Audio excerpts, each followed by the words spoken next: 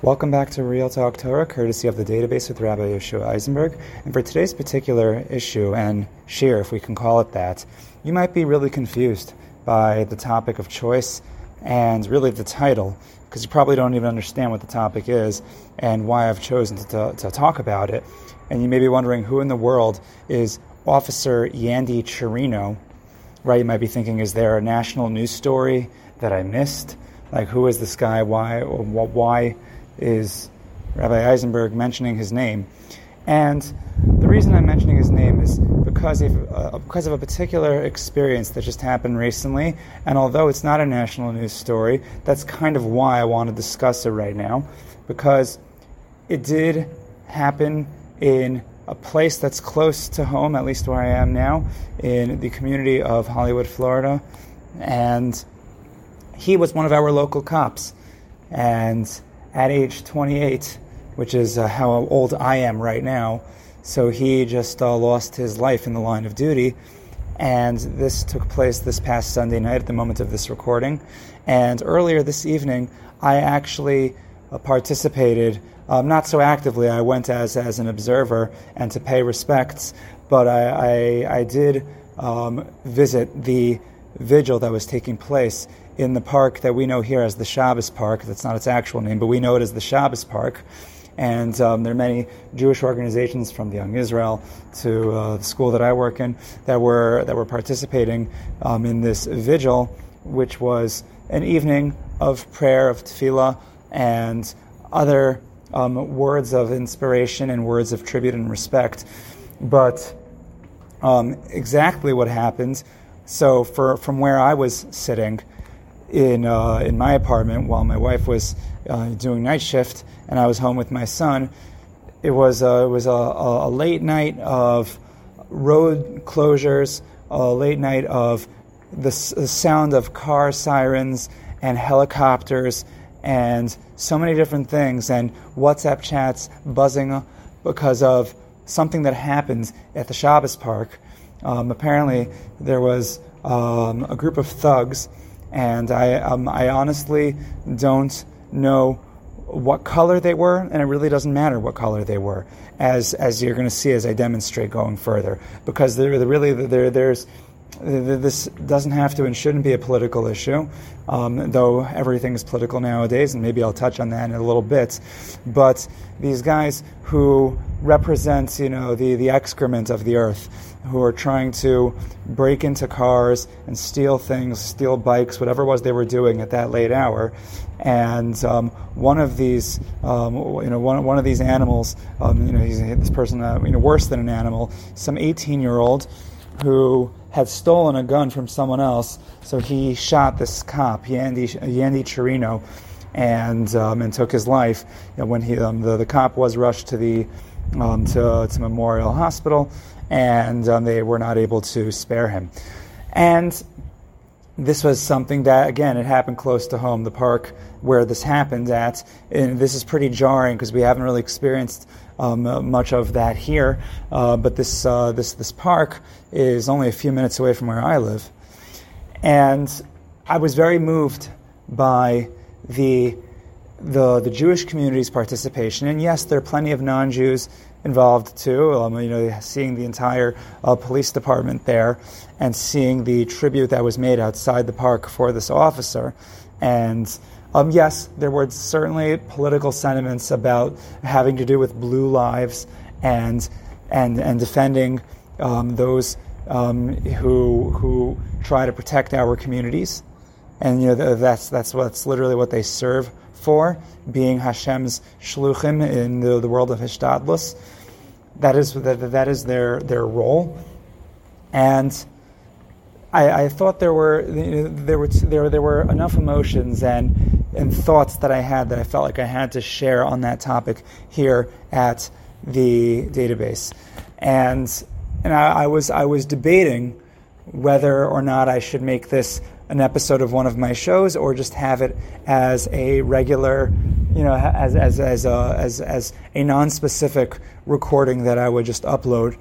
But because there's a Torah discussion that I believe there is to be had here, I opted to put this on Real Talk Torah, And I want to now have a real talk about Torah and about this particular issue, because, and it's not just because this name, Yandy Chirino, is likely not a name that you will be hearing a lot. You probably will not be hearing people telling you and demanding that you say his name. And there are many heroes like that, and there are many heroes that don't become a national news story. And on the opposite side, there are many people who become national news heroes who should not, for one reason or another.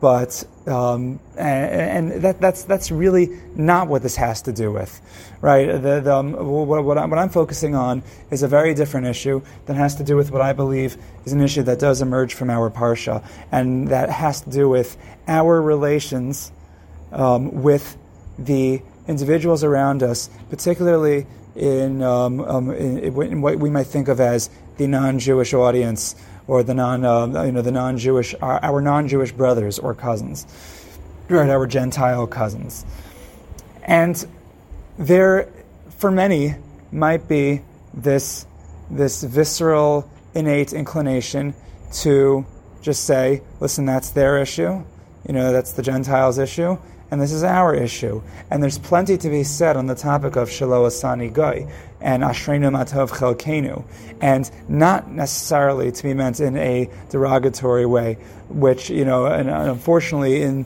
the world that many of our grandparents, great-grandparents grew up with, the world of anti-Semitism, and it certainly still exists today, though things perhaps have been quite pleasant for our people, but which is why maybe you might justify a derogatory understanding of those concepts. But keeping things as PC as I'm willing to go, there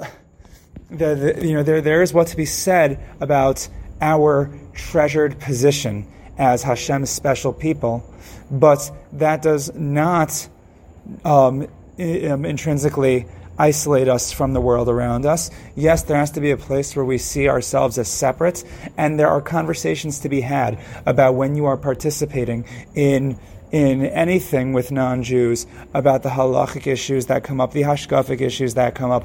One of the things that came up at the vigil at the playground, when there were various speakers, some Jewish, some not Jewish. But one of the Jewish speakers was talking about how the different religions started to learn a little bit about each other, because the memorial and the tribute that was placed outside on the gate of the playground for Officer Yandy Chirino. So there was I don't know if it was a complaint, but there was someone who mentioned, a non-Jew who mentioned that there weren't enough flowers. And the speaker, the Jewish speaker, said, and we had to explain to them that as Orthodox Jews, there was nothing ill about it. There was no offense taken, but he just made the point that putting flowers out for the deceased is a concept that's a little bit more foreign to Jews. And the way Jews think in terms of food. And in fact, what the Jewish community here has done was they pitched in and gathered up funds and raised over $20,000 for food for Yandy Chirino's family and for the police department. And they had this whole tribute for both Officer Yandy Chirino and the police department here, and which was an incredible display of a Kiddush Hashem, and discussing all the generosity in the schools and the letters that were written by the schools to the family and to the police department, thank you letters, and so on and so forth. All of those things was an incredible display of Kiddush Hashem, and I think that has very much to do with what I wanted to focus on for this particular shir, which again I think I'm willing to call it that because again I think this issue does emerge from our parsha. Parshas Vayeira, which is where we see Avraham acting in his new role that he was given in Lech Lecha, the name that Avraham was given, Avraham, at his bris milah, right? Which is when we customarily name the Jewish baby boy. So Avraham Avinu had his name changed at the bris milah, and Hashem explained right then and there that he was called Avraham to be an Av Hamon Goyim, to be a father of multitude of nations, namely not just to a father to the nation, the main nation that he would be the progenitor of, the progenitor of Klal Yisrael, but he would also be a father to a multitude of nations. And we see this play out in Parshas Vayeira when Avraham is not satisfied to just hear that, Hashem is going to destroy a city of a bunch of Gentiles, right? A city of, in their case, it was a bunch of wicked Gentiles. But nonetheless, Avraham Avinu wondered maybe there were some righteous Gentiles out there that would make Sodom worth saving. And this was something that was not just a concern that Avraham had that made it worth davening for them, right? And we do have to daven. The Chazal tell us in Pirkei Avos that we do daven for the welfare of the government, and I would say similarly for law enforcement, and without which man would swallow his friend alive, or a man will break into someone's car and try to steal things, and if you try to stop him, it doesn't matter, he's got a gun, he's going to shoot you to death. So that's the kind of garbage that exists in our society, and what these are the sub-animals, worse than animals, that these police are here to do. But Avraham Avinu found himself not just concerned for his Gentile cousins, but we find that even after all is said and done, when Sodom is being destroyed, Avraham actually followed up. The Chumash tells us in Perek Yud Tes, and Perek Yud Tes, Pasuk Chav Zayin, Vayashkem Avraham baboker el makom asher amat sham es pnei Hashem. Avraham woke up early that morning to return to the place where he had originally davened to Hashem, and maybe to follow up with his tefillah.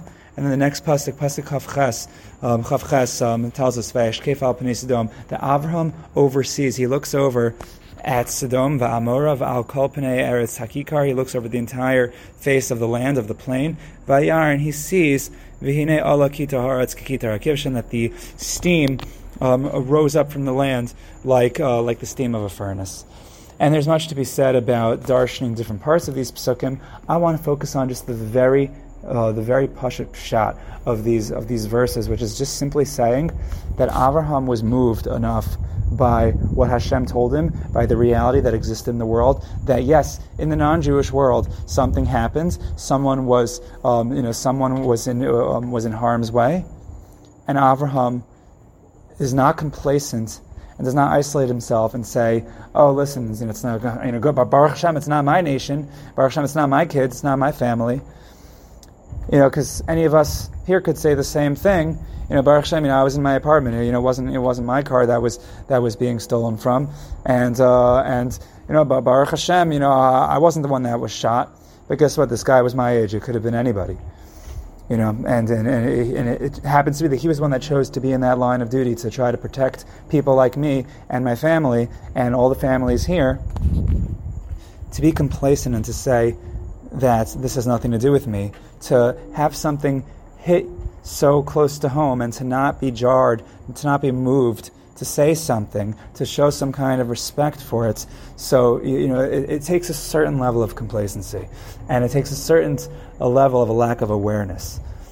Right? We know that yes, we are the descendants of Avraham Avinu. We are and we are Klal Yisrael. We are the children of Yaakov, the Bechir Tesheva Avos. And you might say that Yaakov's avoda, like the Meshech Chochmah, I believe, brings down, that Avraham's avoda was the avoda of the Erev Tavshilin, which the Medrash says, and Yaakov's avoda was Tchum Shabbos.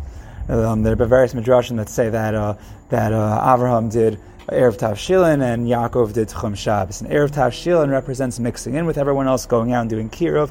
And Yaakov Avinu, once you have a nation, it's Tchum Shabbos. You set boundaries. And you could say that Yaakov Avinu, for important and practical reasons, and for avoda-related reasons, Yaakov has to isolate himself And yes, as a nation, as Klal Yisrael, we have to recognize that there are differences. If we're going to participate, we have to know the halachic issues that arise and the hashkafic issues that arise. Maybe things pertaining to chukos akum, which certainly, yes, interrelations with with non-Jews and for to make a kiddush Hashem is not an excuse for curtailing halacha in any which way, and that's clearly not my point. But my point is to have some kind of involvement, to make some kind of Kiddush Hashem, to show some kind of concern to these individuals who are our cousins. Yes, they're not. It's not the same level of connection, and it's not hitting as close to home as it would be if it would be another fellow Jew. All of that said, this is a name that should be said. His name is a name that should be remembered, and what his contribution to a Jewish community is something that needs to be spoken of. And if Avraham was able to overlook Sodom, right? So that's not something that if Avraham was able to overlook Sodom and to see who possibly made it out, did his non-Jewish cousins survive this? So in this particular case, yes, even though we are the children of Yaakov Avinu, but the Navi Yeshayahu reminds us of our role, a similar role that Avraham has as the Avamon Goyim. We have a role as an Or LaGoyim, as a light unto the nations, which means that if we're not leading the way, then who is leading the way? So if something happens, this can't just be something that we say, to them and theirs, leave it to the Goyim to deal with. It's not a healthy and quite frankly, I don't think it's really a Jewish attitude. But for me, it was very inspiring to see the Jewish response to all of this, and I felt moved enough, especially by our parsha and by everything, by all the nonsense that we see in the world today, which might just be an algorithm of Sodom if you think about it. Sodom's whole issue was that they hated everything that was good. If you think about how the Midrashim portray Sodom, that they were anti-tzedakah, that they were anti just doing nice things for another person, right? So, that seems to almost, in a certain sense, that's like the world we live in now. Everything is upside down. Hashem literally flipped over Sodom, right? With a hafacha, he flipped it because of how corrupt it was. We live in a world now that absolutely, and here's where we get a little bit political, and it's only political because the world has made it political. Something which used to be called common sense is no longer common sense, where people talk about how the police officers are evil, and how they are, how there's a system in which they are out to get certain people when their primary role is to protect. And I'm sure there are people, there are ears out there that would be very sensitive to things that I'm saying, and they would have all sorts of labels for me upon hearing this. But keeping things at the baseline, something that used to be common sense is no longer common sense, and we live in a world where we need a little bit more seichel, and something that shouldn't really need my recognition or anyone's recognition. It should just be obvious, like you shouldn't have to make an effort to recognize it. But in the world we live in, where there's sort of like a Sodom hashkafa that exists, where everything is just backwards, where people value all the wrong things now, in more ways than one. You can think of connections to Sodom and what people stand for. I felt that the Avraham approach was much better, which is, without judging those people, which is something that we have to work on, which is really, really tough. Without judging those people, it's to at least show a concern for those things in the world, for those for people in the world, no matter what their background is. But for anyone who makes any kind of contribution, it's to acknowledge it, to pay respect to it, and to not be complacent as to ignore it, but to say something, to take something with you, take something away that can make you into a better yid and overall into a better person. Anyway, that takes us through this more unique edition of Real Talk Torah. Thank you for joining us here. Keep it real, keep talking, and most importantly, keep the Torah. Thank you for joining us here at the database.